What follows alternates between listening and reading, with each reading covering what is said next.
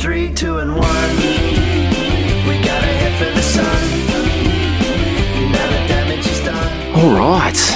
Music. We haven't heard that line for a terribly long time. And for the last time in 2023 and the first time in 2024. It's music. It's Tripping Balls. It's Doc. It's Bezo. And it's our Album of the Year special from 2023. Well, I was going to say it's been the strongest year for the worst album of the year. Like, there was 3 genuine contenders this year, I would have to say. And I didn't listen to the Madness album, so maybe there was 4. There was 4. There was 4. Yeah. I was just going through the list book this morning, like, just sort of, I really flipped about 1 million times on my 2 to 5 this year for different reasons than normal, actually. But I was like, oh man, this was the worst album of the year. Oh fuck, I forgot about this one. This was the worst album of the year. There was some steaming number 2s. What I found about this year was that I had 30 top 20 albums and I had 20 top 10 albums. But that was where it got a bit tricky, was figuring out where the top 5 lives in that. And that was a real struggle I had, was like, and it's not that these albums are bad, it was that there wasn't that Head and Shoulders. No. There weren't, like, Bob Vylan and the Bobby Lees last year were both of our albums, first and second. And it was very clear for an extremely long time last year that those were going to be first and second in our album of the year. This year, it's kind of felt a lot more up for grabs. My number 1 this year would definitely be a 3 or 4 in another year. But I would say there was a lot of really good albums. Like, yes. Not great albums, but really good albums. Yeah, like I said, there was at least 30 albums that could have been in my top 20. So that's like the top 5. Because we did about 108 albums this year, including all of the Bring Out Your Deads, which you might have a bit of time to run through at the end of the year. But yeah, there was a lot of really good stuff, but the amount of truly great stuff was a little bit harder to dig out. I'm not going to say that wasn't there, but it was harder to find. It's less self-evident. I think I sort of settled on, like, I had a clear number 1. I was pretty sort of set on that, and even going back and listening to it over the last week, it never really shifted off it, I think. You really like that Madness album, huh? and for, like, we always say I wait a little bit more for personal enjoyment, right? I understand a great album, like, that Bob Dylan album. Hammock Season is built for that. It's always going to judge. It's always going to weight more positively towards stuff that makes you feel good. And we don't really make any apology for that, because if music doesn't make you feel good, if it doesn't make you happy, what the fuck are we doing this for? And the 2 albums last year were sort of dual threats, right? They fulfilled that enjoyment side of my brain, but also if you just looked at them objectively as a piece of art, I just don't think you can argue that those 2 albums were, like, great albums, like really cracking albums. They moved you as pieces of art, both the Bobby Lee's Bellevue and Bob Vylan's The Price of Life. My sort of 3, 4, 5 this year, I think you could definitely have that argument with me. And I probably wouldn't even and you probably will have that argument with me. But it's just pure, like, it came down to I really like re-listening and listening to these albums. So it's all about that hammock time, even if your hammock gets blown away in a tornado of some description. Yeah. So who's going to go first? Well, as in previous years, we'll run through 5, 4, 3, 2. Also mentioned in dispatches, and then 1, shall we? Yeah. I'm more than happy to go first. So. Lead away. So my number 5 album for 2023 is Divine Machines by D-Mob Happy. Now, this album is by a band who I loved their 2018 album. That was my album of the year. And this is a much more flawed album, but it's still interesting. This grew on me. This was like an outside top 10 album, and it just kind of competed its way into the 5. Conceptually, it's like a COVID-era Pink Floyd dissertation on the failings of government and the failings of society and the challenges and all that sort of stuff. It's proggier and, shall we say, musier. There are tracks on here that probably should have been, quietly, forgotten about, perhaps. But there's still bangers present and correct all through the album. And its fairest comparison, is there are quite a few albums of this style and genre that were released across the year, from the Queens of the Stone Age to Royal Blood to Tiger Cub. But yeah, this is an album to spend in lockdown with the curtains drawn, necking Clean Skin Red and listening to Pink Floyd. And while that's not really my vibe, I respect the hell out of how deeply they went for it. So that's my album number 5 for this year is Divine Machines by D-Mob Happy. Have I talked long enough to fit the audio bed in? I certainly hope so. Didn't make my long list, so I don't have too much. I actually think we're going to have very little crossover this year, maybe only. I don't think this is going to be a good crossover year. No, I think that's there might be one. There's one candidate for a crossover, but I think that's about it. Madness, yes. I think we've got pretty solid crossover on the worst albums of the year. Do you think that it's like you're happy with the direction that they're going from the first album to this album? Like, do you think, or is it going to be like a raw blood? No, I'm not. A raw blood sort of. You keep getting away from what I like. Well, the thing is though that it's hard to be upset with any band's direction after COVID. Like, I was really happy with their direction from the first album to the second album, but the first album was 2015, the second album was 2018. It's been 5 years since they recorded. This is like an album made by survivors, and you can really feel that in the music. They're like, we've been through some shit, and it wasn't just shit that we went through. The entire fucking nation of Britain went through this shit because we were led by absolute morons who trusted in bullshit science, voodoo science, about pretty much that Swedish model of how to deal with COVID. Fuck it, you'll all be fine. Let's get as many people infected as possible, kind of thing, and get herd immunity to save the day. So I'm willing to hear them out for their next thing. It's a placeholder. I suspect their next album could be another absolute banger because I really do like these guys. Okay, my number 5 is Black Puma's Chronicles of a Diamond. I sort of, when we first reviewed this, I think like Competent was my feeling of it. Like just a really solid, a really solid effort. But it's been the album that I've probably just thrown on in the car, or if we've got people around and I just want something that's not going to probably stretch them a little bit too much. And it's just really wormed into my brain. It's just an album that I enjoy, and I just think that the music is really fucking good. Like in terms of the playing of the instruments, I don't really like. If you like this stuff, it's just a really good version of it. It's not an amazing album. Like there's nothing in it that's going to make you go, holy shit, no one else could do this. I think there are other bands that could do an album like this. It's probably not too dissimilar to a late era Black Keys album. They know what they're good at, and they just go out and do it really well. But yeah, probably a bit more kind of Latin funk jazz flourishes, I would have thought, compared to Black Keys. Yeah. In terms of being able to just like really good musicians being able to produce something that they know really well. There's no real weak spots in the album. Like there's some songs that are not as memorable, but I wouldn't say like.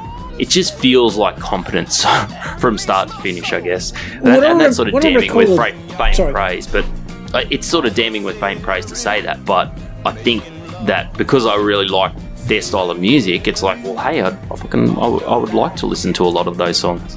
What I remember of this when we reviewed it, and it would have been in November, I think, was that we did it the same week as some other bands that were in genres that are much more my kind of areas, but this was the album I kind of came back to at the end of the week because it was an album that worked as an album, and it just sort of grew.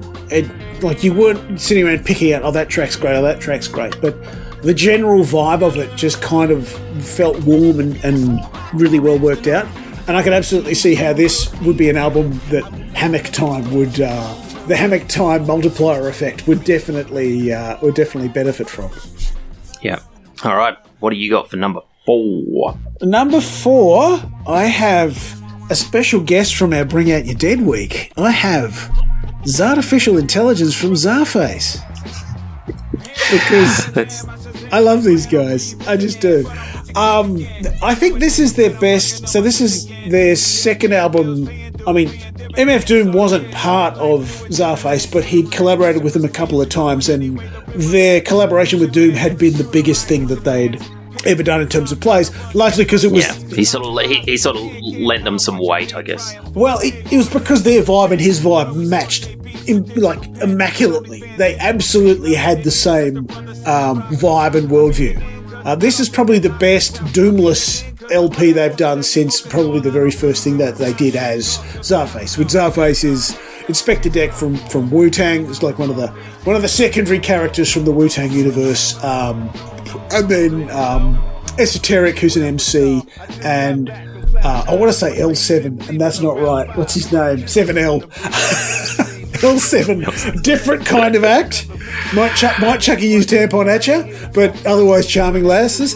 But what I really enjoyed with this is that it really helped me. As they've got older, I've really dug INS, Inspector Dex, and Esoteric's lyricism. They're so good with it. They're just so clever with it and the way they play with it. And Esoteric in particular reminds me a lot of Abdominal. Just the way that his lyricism has evolved to talk about, being a dad and bringing up his kid. There's a lovely fucking track on this about he's kind of doing a duet with his young son. And it's actually recordings of his son from quite a while ago. I think his son is probably a young teenager now. But basically doing his ABCs and running through all the fucking Marvel characters, essentially. And I'm not a comic book dude or a wrestling dude, but I do love the way that Zarface just kind of smash all these ridiculous references in.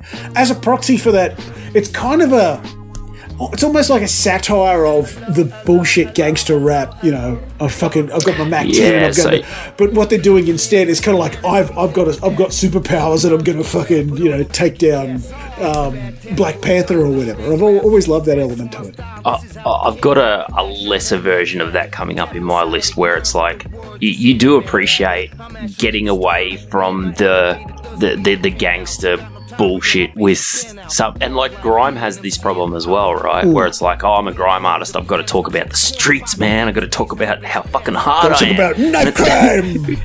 And it's just like, yeah, but surely you have some other lived experiences, and the one I've got later just knife crime is a very different version of this, but it fulfills the same thing. It's like different groups of people have different experiences, and surely you can write about the experience that you're living, not just what the genre expects of you.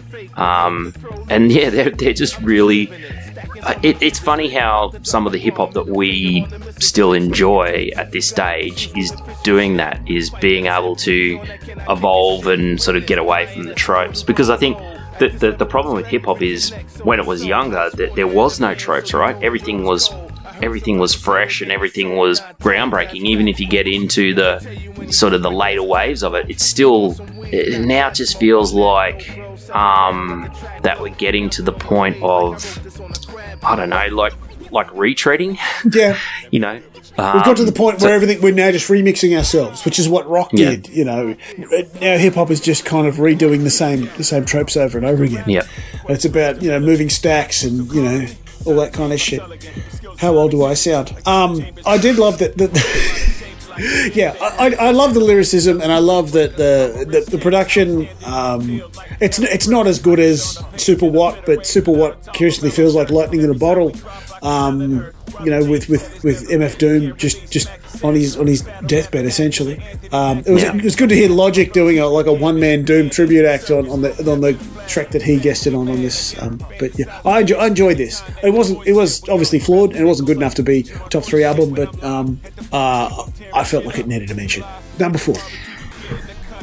Okay, so this album, when it when we reviewed it, I was quite negative on it and probably would have said, this is barely going to make my top 20. But fuck it, they just wormed their way into my mind. And this is Jungle. And I'm surprised it's only fourth. See, I was kind of expecting it to, because this is what happens with all Jungle albums with you, is that you're like, I hate this. And then after the first week, you're like, yeah, this is all right. And then about 3 weeks, and it's like, this is my album of the year! Well, the funny thing is I sort of, this is my fault. We're going to see them in February, right? And it's like, well, I have to get my head around this album. You're committed now, aren't you? Yeah, like I sort of have to, and like Vanessa doesn't. She sort of listens to the songs I put on, but she probably doesn't know them as well as I do. So we've been playing this album a shitload in the last she'll just go for months. the event. I mean, you don't have to know every bloody word or every bloody no. lip. But I guess I was trying to trying to find an into this album, and yeah, just one day I put it on and I'm singing along with all the lyrics and having a great time. And I was just like, man, I really fucking like this album now. You guys have done it to me again. I would love to know what it is in that I just react so negatively up front to their music, and then just slowly it just worms its way into my brain, because it's not super complicated music. It is what it is. Like, again, I think it's familiarity. I really do their shit really well. They do. So yeah, I can understand why, but I was putting the top 5, sort of moving things around and crossing things out, and this was one where I was like, I actually just like it. It's going in at number 3. 4. 4. Sorry, 4. You better check that. Well, the thing is, it's not as good as the last 3 Jungle albums, but it's not. You don't have to chase ghosts. It just has to compete against what it's up against this year. And it is a bit different. Like, it's not exactly the same as the last 3 either. And we talked about that when we reviewed it. We were like, this is a lot more sort of disco-y and a lot more sort of probably faster, I guess, than some of the other ones. But yeah, I like it. So that's where it's gone. My number 3 album of the year is Australia Stops by Coffin, Children of Finland Fighting in Norway, who are a bunch of fucking ratbag, hairy-ass dickheads from the northern beaches of Sydney who play louder than that. Again, it is deeper and darker than it appears on first preference, because it sort of appears to just be rough as guts, Cosmic Psychos, Powder Monkeys, fucking hard rock thrash nonsense.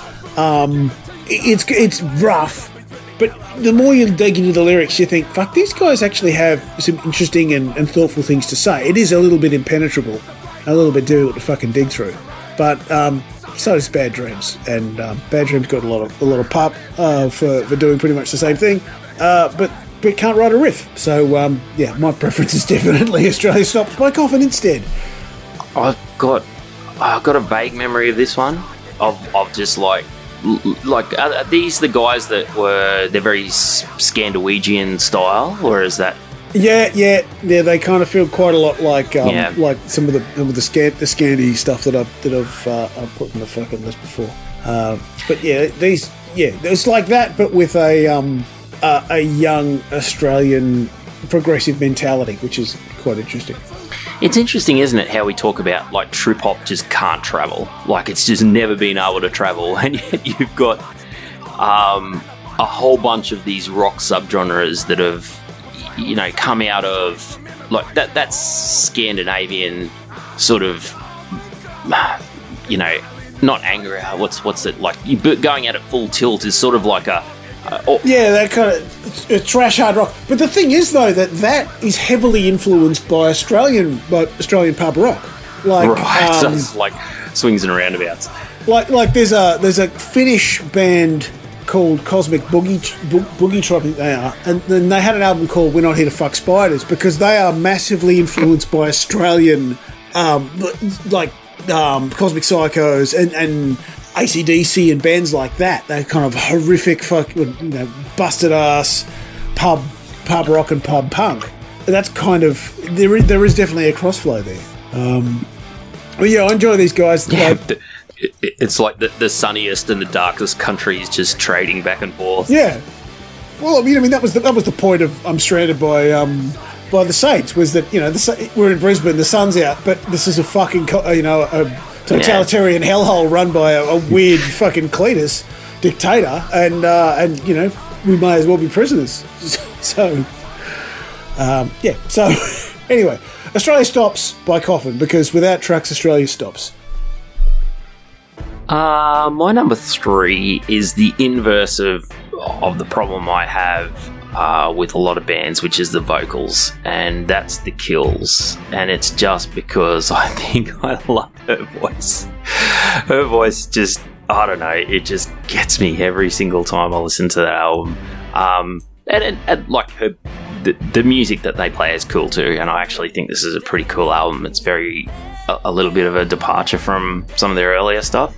Yeah, certainly from their very early stuff, but this did feel like it picked up where Ash and Ice left off, and that was a long time ago now. I think we did that though, didn't we? They're a long way from where. Oh yeah, that was. We were very big on that. They were a long way from where they started, because where they started was much closer to like the White Stripes, really, and they are a long way from there. Yeah, there's just so many tracks that I just really enjoy in this album, like New York. 103 was my favourite of this album, I think. But this whole album felt like kind of a rainy Sunday come down. It felt like a trip hop album, even though it's not musically a trip hop album. It gave the vibe of a trip hop album, which was the Sunday come down, break up, fucking misery, rolling in the melancholy kind of feel. Yeah, if you've ever seen the Bourdain episode where he goes and hangs out with these guys and Jack White, and, you know, goes to a house party, and then they rock up to a bowling centre, I think, the next day, and have like an alcohol-fueled recovery breakfast. Oh, no, Jack White has a bowling alley in his studio. Oh, right. Yeah, in his Third Man, I think is it Third Man Studios? The one he has in Nashville, I think, or was it Memphis? Yeah. The one was built in an old upholsterer's, because that was Jack White's original trade, was he was an upholsterer before he became a rock and roll dude. I can see these guys having a lot of melancholy hungover breakfasts together where they could write some songs on a rainy morning. So and no one wants to talk to each other because of the shit that they said to each other the previous night, kind of thing. Yeah. But her voice, man, is just it gets me every time.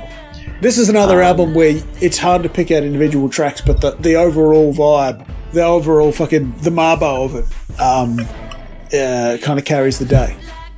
And I think a little bit like Ash and Ice, this is an album that I was going back through our top 5s and thinking, you know, how many of these albums do I really go back and revisit, and how many of them are like, I really enjoyed that album in the year and I think it's a great album, but I don't really think about it that much afterwards.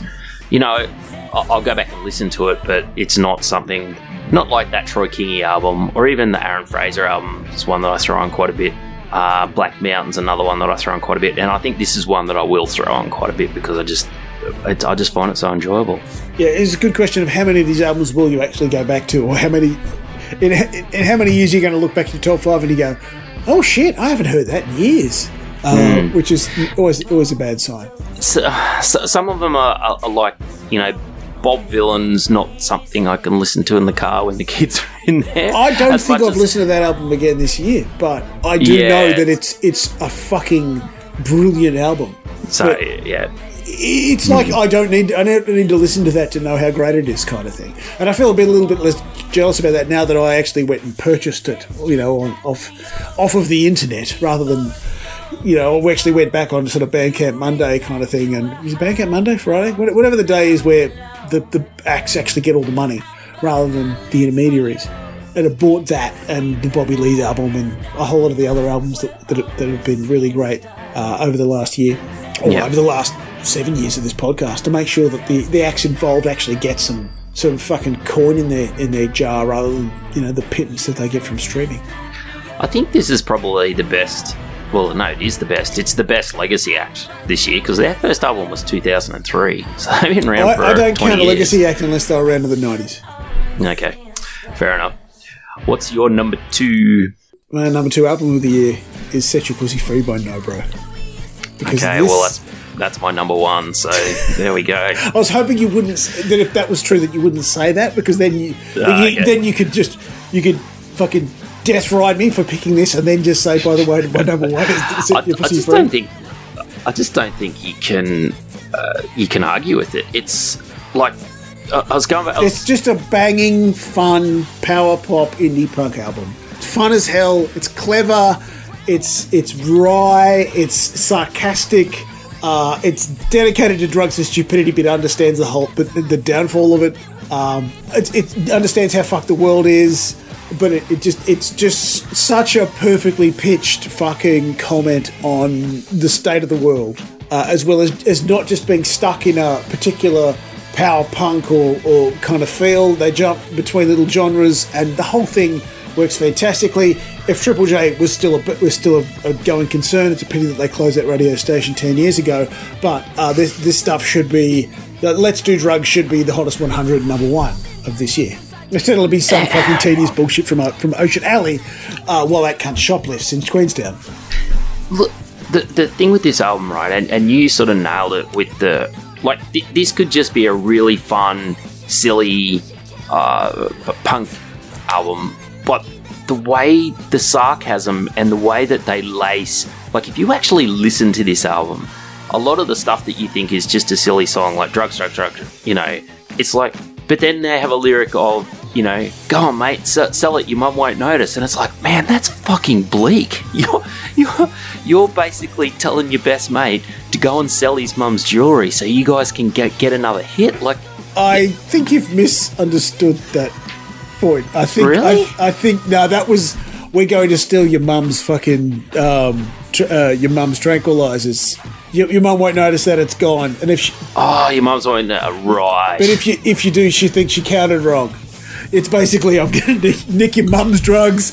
The whole thing is, let's find any drugs we can find. Was it? I got some acid and some Tylenol 3. It's like literally anything you can get hold of.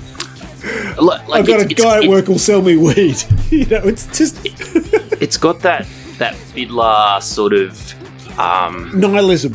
Yeah, nihilism's the word I was reaching for. Yeah, it's kind of it's the joyous nihilism of it. It's like everything is absolutely fucked. Let's get fucked as well. And it's just, but then the songs just to listen to are so much fucking fun. But you say about Bleak, I mean, it's like that. Where's My Girl's At? The song about going out and starting a band because she didn't want to just be another ex-girlfriend of some guy who was in a band, and they go and they're selling shirts out of a garbage bag, $20 more for the one that's on my back. Bucks for the one that's But it's like there's always some sleazy guy who wants the fucking sweat. They're the sweaty band girl, Just like that actually, mate. That lyric always makes my skin crawl a bit. Like, Jesus, dudes are wrong, aren't they? They're just they need to be hit with a stick. Put in a bag and hit with a stick. It's just laced with that awareness of the world, I guess. The darker, seedier side of the world. And, they're a little bit like a really good comedian. They're turning everything into a joke. They're turning everything into a lyric. But it's there if you look for it. You get more traction with it when you do that. Rather than making it a diatribe or a Twitter thread. You're making it into a line in a song and people fucking remember it. Yeah, this is just cracking up. I just loved it to bits. So, all right. Well, you go your number one, and then I'll go my number two. Well, my number one, it took the greatest fucking legacy comeback in the history of recorded time to knock off No Bro, and that was the death of Randy Fitzsimmons by the Hives, which is the best Hives album ever made, which I was not expecting from a bunch of 45-year-olds. I think I would put it as my first honourable mention. Yeah. I've always been a huge fan of the Hives, and they are probably one of the best live bands I've ever seen. I saw them at the heat of a Gold Coast big day out, where they're wearing the full fucking ties and suits and all the rest of it. 35 degrees, and they are committed to the bit. I've never seen a live band more committed to the bit, right up to the point where you've got fucking Pella, who's this Mick Jaggerian fucking front man who is just preening and peacocking around and just hilariously dedicated to the whole thing. And they just did it brilliantly. Like, this has got all of the best stuff that the best kind, every kind of song that the Hives do has has a corollary on this album that is the best version of that. The only thing I can compare it to is your new favourite band, which was the album that was the biggest thing that they had when they got big in the early 2000s. That was a fucking greatest hits. So in terms of an album end to end, this is the new gold standard for me in terms of late career legacy albums. Nobody who was good in the 90s has done anything this good in 2023. It's all bangers, from the thrash of Trapdoor Solution to the very Stonesy and swagger of Crash Into the Weekend. I cannot listen to fucking Crash Into the Weekend without just absolutely getting into it. It's absolutely my shit. So I just love the hell out of this album. And this is one that I will keep playing until they make another one, and I don't think they will.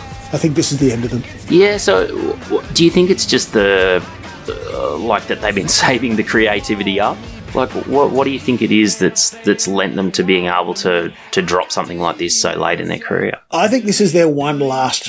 Like, we had to come back and do it one last time, because it has been... It's like... Last year's Warriors Championship. It's fucking... It might be 11 years since their last album. It's a long time since their last album. And they just went... And they're literally our age. Like, they're 45, 46, you know. And I'm not going to pretend that doesn't factor into it, that it's... It's like thinking, dudes my age could go out and do this. That's fucking awesome. I feel great about that. It's like watching, back when I used to enjoy tennis, like late career Agassi, bald head, sort of shuffling around the court, but just absolutely ripping one out. You just go, oh yeah, the old guy still got it. Well, most of the end of the last 10 years of Valentino Rossi's career in MotoGP was like that, because he's a 79 kid. You think, we're all in this together, brother. But even if you set that aside, you say, okay, we'll flip the order. This came out in 2001. This is still the best Hives album they ever made. It's better than Veni Vidi Vicious, which was a tremendous album, but it was a little bit one-dimensional. It was all thrashes with one weird kind of slow number. But this has more light and shade. I mean, at one point he's doing a little kind of either hat tip or piss take of the Arctic Monkeys lounge act kind of phase. That Alex Turner kind of crooning like he's he's in Vegas. He's Dean Martin. They have one track that sort of that either echoes or takes the piss out of that. They're doing straight Stones. They're doing straight fucking punk rock. So this is definitely one of those albums that is going to outlive 2023. It will still be getting played a lot into 24, 25, or at least until they do another one of these, if they do another one of these. Great pick, yeah. I think that's one that slightly out of my... not that much out of my wheelhouse anymore, I guess, but still just such an enjoyable listen. Yeah. And you like don't quite have the nostalgia thing where... No, where it's as important to you as it'd be like it's a bit like that AC/DC pick a few years ago. Whereas the fact that it's these guys that did this album is what makes the difference. If Salmonella Dub brought out like another Inside the Dub Plates this year, which they're still making music and it's not the same as what it used to be, but like if they just ripped out another classic dub album, I would completely understand where you're coming from. Yep. So what is your number 1+1 of the year? We've really fucked up the flow of this, haven't we? Oh no, I think that's a good way. Look, and this is it's probably fitting for 2023, the year of not quite number ones. Well, it's actually good that this is sort of last, because I'm struggling to frame how I'm going to explain why this is my number 2 album of the year. And I guess I want to talk about my sort of quest and what I've been missing looking for a good dance album, like dance music album. And I think dance music is a little bit like what indie rock has become to Triple J, in that all the things I liked about indie rock, the Custards and that sort of phase of music, the quirkiness, the sarcasm, the kind of the lack of pretense, but also the stuff that works for pop riffs and shit. The stuff that we love from 90s Triple J. And that's sort of all been washed out, right? And you sort of have this pale version. And like I listen to electronic music and it comes up on my release radar and stuff, and people are like, oh, this is such a banger, this song rocks. I'm like, it's just a bit fucking one, just a bit one tone, right? This is like one element of a song that the Chemical Brothers would have done in 1995. They would have built half a song off this fucking loop. And what I think I really miss is the drop. When you go and see good live electronic music, you're tooling along quite nicely, and then there's a pause or a little, they bring it back, and then they just drop that beat, and you're just like, oh my fucking god, my head's gonna explode. And I've just had a horrible thought. You know what the album's gonna be. No, Bijo. No, you can't do that. No, I am gonna do it. No, you can't. I can't let you do this. It's a bad album. It's a bad fucking photocopy of what they used to be good at. Good Lord, man. What are you doing to yourself? No, it's not the Chemical Brothers. Oh, thank God. No, it's not the Chemical Brothers. It's Chasing Status, Too Rough Volume 1. This fucking album is really, really good. I listened to it the first time and I went, this is not really for me. And then I listened to it on headphones and it's like, you guys know, you understand the principles of electronic music. You understand what you have to do to get a crowd moving. And I still don't necessarily think this album's for me, but I appreciate what they're doing. And it comes back to that lyric thing that we were talking about before. Whereas the lyrics in this are really dumb, right? They're really fucking dumb. But they're actually aimed at the people that are going to watch the music. Like the song about the guy that, his girlfriend thinks he's cheating on him. He's like, no man, I'm just going out to shows and getting wasted and dancing around and being a dickhead. Like I'm not cheating on you. It's like peak 1999 fucking big beat club music. These guys. So this was another one of our Bring Out Your Dead, along with Czarface. I have them in my notes as Jason Statham, which is the beekeeper. But the note I had here is feels closer to the long tradition of UK MC/DJ combos. There's a riff in here that made me think so much of Bomb Funk MCs with Freestyler. Yes, with the Freestyler. It was like, and it's that kind of vibe, that kind of late 90s, early aughts, I don't know, Groove Armada, that era. It's not Chemical Brothers, but it's maybe possibly the more mainstreamy festival-y acts. It's like a more aggressive Groove Armada. That's probably right. Probably, but more like Bomb Funk MCs or I'm trying to think of the other ones that the other acts that offer them. They weren't, they'd only have individual fucking one-off hits and things. Yeah. But this was an interesting lesson. I can see what they were doing, and I approved of it in general terms.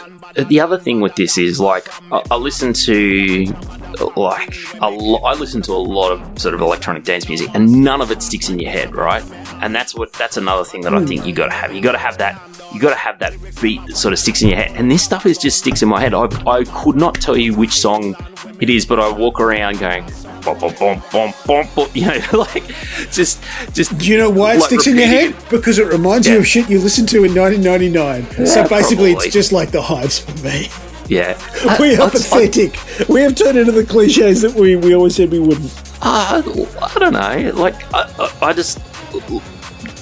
2 weeks ago, before I went to Tassie, I just would not have. I was sort of like, I really like this album. I thought it was really cool, and I was like, I just don't think it'll be in my top 10. I don't know whether it's, has enough props on it.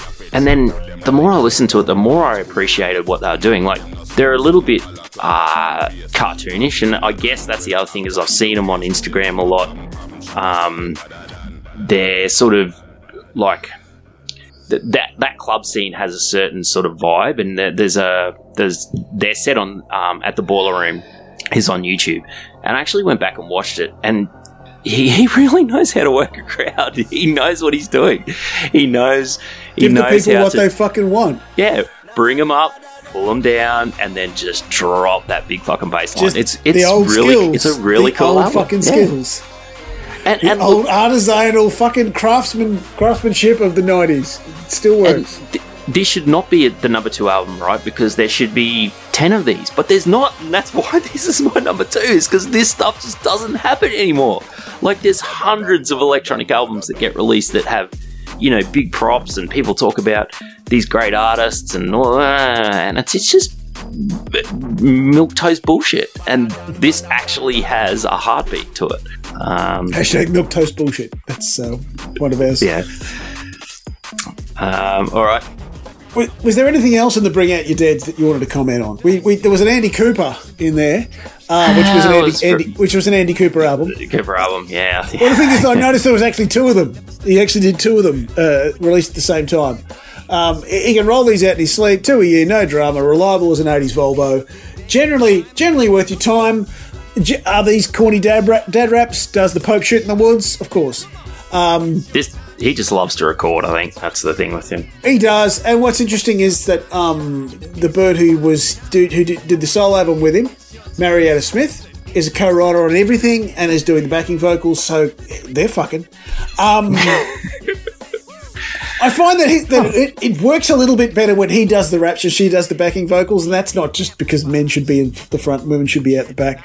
It's just that it doesn't quite feel like the Kool-Aid Man effect, where she's singing this nice soul song and he comes bursting through the wall and goes, "My name's Andy Cooper and I'm here to see." You know, that kind of shit doesn't work. Roger Rabbit, isn't it? It's a little bit, yeah. He's like, 2 bits. Yeah, that's not really going to work. Yeah. Basically, wait 5 minutes and Andy Cooper will release another EP. And he's probably released another one since.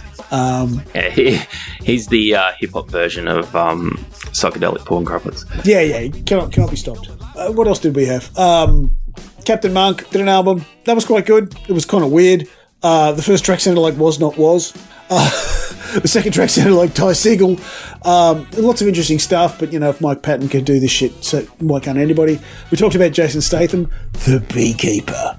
The funny thing about Jason Statham is that I always thought The Beekeeper, the movie, was a joke that Tony Martin came up with for his podcast. It turns out it's real, and now I don't know what to believe.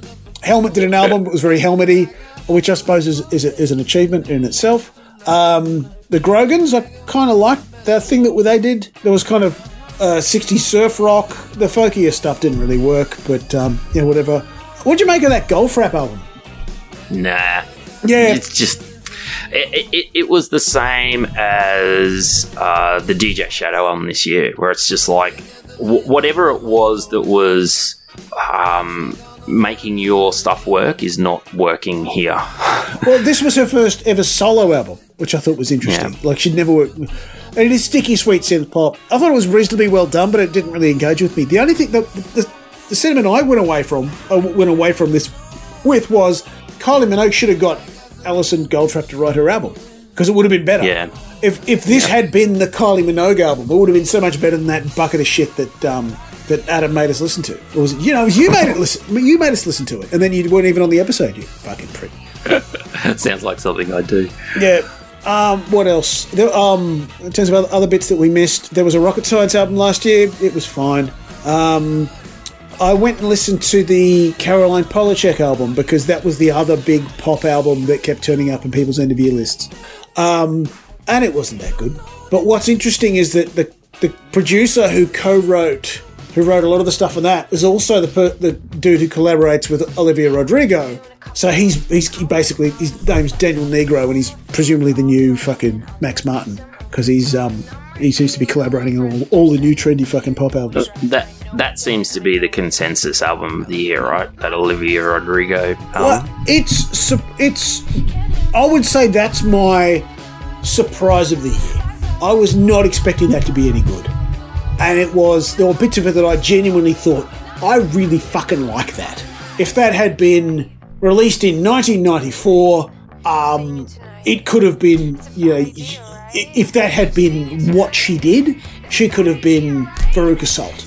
And, and she's aping a style that she wasn't old enough to be around for in the first place, but she landed it pretty well. Yeah.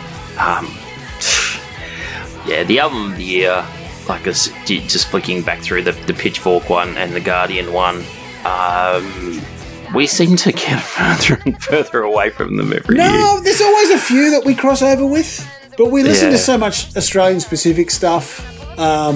like my top 10 that are not my top 5, if you like, are things like Private There's Function. a lot more crossover. Well, I really like that Private Function album, and that's the kind of Private Function remind me of the sort of band that they are a 90s Triple J band stuck in the 2020s because they are constantly just wanting to take the piss, just be a take the piss fucking punk rock band, and it doesn't. It's harder to be that in modern in the modern world. The problem is that they would have been in my top 5 except that they did a cover of Coldplay's Yellow, which was unironic. It just seemed to be a direct cover, and that's a crime that cannot be forgiven. Jesus, the Guardian had Blur as their number 8 album. That was a bad album. Not a good album. That is just. That was not good. We are fucking washed Gen X's. But it was bad. It was fucking bad. It was no good. There were better bands from the 90s who came back and did stuff. Actually, it was bad year for Damon Albarn because there was a shit Gorillaz album too, wasn't there? Yeah. Shit Gorillaz. Gorillaz in the shit. The top 10s are Frankie and the Witch Fingers' Data Doom, Killer Kin's debut. I like that album. That was a good album. Frankie. Yeah. Yeah, it was really hard to not put in the top 5. Again, this was and that's not just because we have to keep up our pretense of being the most witch-forward band, witch band-friendly music podcast on the internet. But that was a really, really good album, and it was a real prick to squeeze out of the 5. Kelly Kin, DC Death Rays, which is my Spotify Wrapped album of the year. It was good, but it wasn't quite that good. And Pigs, who did probably my favourite metal album of the year. I originally thought that was going to be Metallica's 72 Seasons, but when I went back and listened to it, there wasn't nearly enough thrash on there, and there was a bit too much kind of post-load dirge, if you know what I mean, with Metallica. That kind of chunky, lumbering fucking shit that they've done from the 90s onwards. Any other highlights you want to pick out of your like we've sort of covered the Hives and Frankie and the Witch. I didn't mind that Tiger cover album. I thought that Tiger cover album was pretty good. Yeah, that was in there with the with D-Mob Happy and things like that. I do prefer the D-Mob Happy just because I admired the scope of what they were trying to pull off, even if they didn't land it. And then I sort of had a bunch of albums that weren't really good enough to get into the top 5, but I quite enjoyed, which was Westing. Yep, that's in my top. Hello Mary. Yep, that's in my top 20. The Black Honey album I thought was pretty good. And Ghost Woman was the only other one. Yeah, Ghost Woman's also in my top quartile, we'll call it. Because where did you settle on with the Royal Blood album? I actually re-listened to it and I went further down the list. I've got it top 30, so it's in the top third. But it didn't. It's down there with the Queens of the Stone Age album, which is like, guys, no, you haven't even captured you haven't even redone what you started with. You've gone backwards from where you started from, so that's no good. Yeah. Okay, that was 2023. It fucking was, eh? So our consensus number 1 album is clearly No Bro. No Bro, yeah. And your favourite album, mine is No Bro, and my favourite album of yours is... I'm not really sure. I have to have a think about that. No, I picked No Bro. I'm trying to think of my favourite album that you picked. I'll forget. Right. Like we picked for the week. No, I would say not many because I didn't have a great year of picking. No, I'm looking at the list. I'm thinking, Jesus. Bass Drum of Death. That was in my top 20. So there we are. There's one. Yeah. Technically, you picked Olivia Jean's album, Raven Ghost, and that was in my top 20 as well. So there we are. As I said, there were 30 albums that could have made the top 20, so that's all good. And actually, no, you told me that the Czarface album was out, so technically that's your pick. So there you are. You got my number 4. All right. So we wind it up and do it all again. We do. Now, for next week, do we want to go straight back into new albums, or do we want to do the project we were talking about? I think we should do I think we should do the project that we were talking about because I think that'll be a lot of fun. I think it would be cool. The only thing I'm wondering about is we were talking about drafting all the albums that were released in 93. I was wondering whether it might be better to do 94 just because 94 is 30 years, whereas 93 is 31 Let's years do that. now. And also 94 kind of fits because we were both, getting to the end of high school and I think that's a really interesting point for 93 would have been great, but most of those albums I wouldn't have listened to in 93, whereas 94 we're getting at the point where I was actually starting to get these albums in periods. So for me, it was an interesting cusp point. Combination of albums that I listened to at the time and albums I discovered maybe a bit later in the 90s that I came back to. I think to 94 we're starting to see a little bit more beats laden music come through. And so, for us, more Triple J, because Triple J went national in 94. Yeah. So it just might be, and it obviously, but more to the point, it's 30 years, so it kind of works out better. So what we're going to do next week is we're going to draft our favourite albums from 1994. Yes, that's the premise. 5 each? Let's go 10. 10, alrighty. 10? Let the sniping begin. Well, I have to figure out which ones you're definitely not going to pick and make sure I don't take them early. See, that's the thing, right? There is an art to drafting, because it's not just about pick your 10 favourite albums. You've also got to consider what the other person might pick, and how. Well, if it was 93, I know not to pick. I know I don't need to worry about drafting in utero, because you're not going to pick it because it's a bucket of shit. Yeah. But yeah, 94 though, so we'll have to go back and figure out exactly what's what. So that's good times, and then we'll by the week after next there'll be plenty of new albums out floating in the ether, and we'll be able to restart our pursuit of this year's best album of the year. Yep. All right, Doc. Thank you very much for that. Thank you. Catch you on the flip side. And enjoy as always. And enjoy yourselves, folks. We'll talk to you next week. See ya.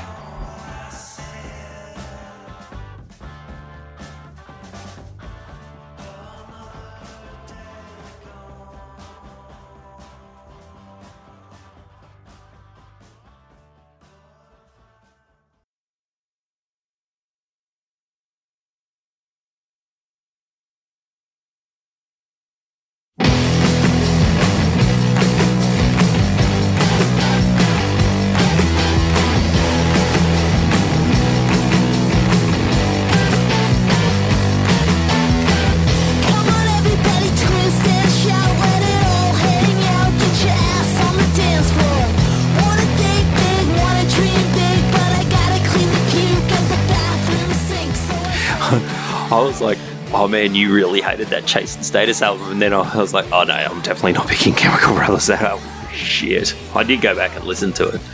It's I didn't think of the Chase and Status album, but I knew you probably weren't picking the Chemical Brothers album.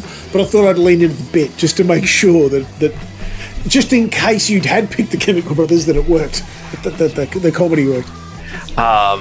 Yeah, I thought, I wonder whether that's going to be a jungle ride. I go back and it's actually nope. It's no good.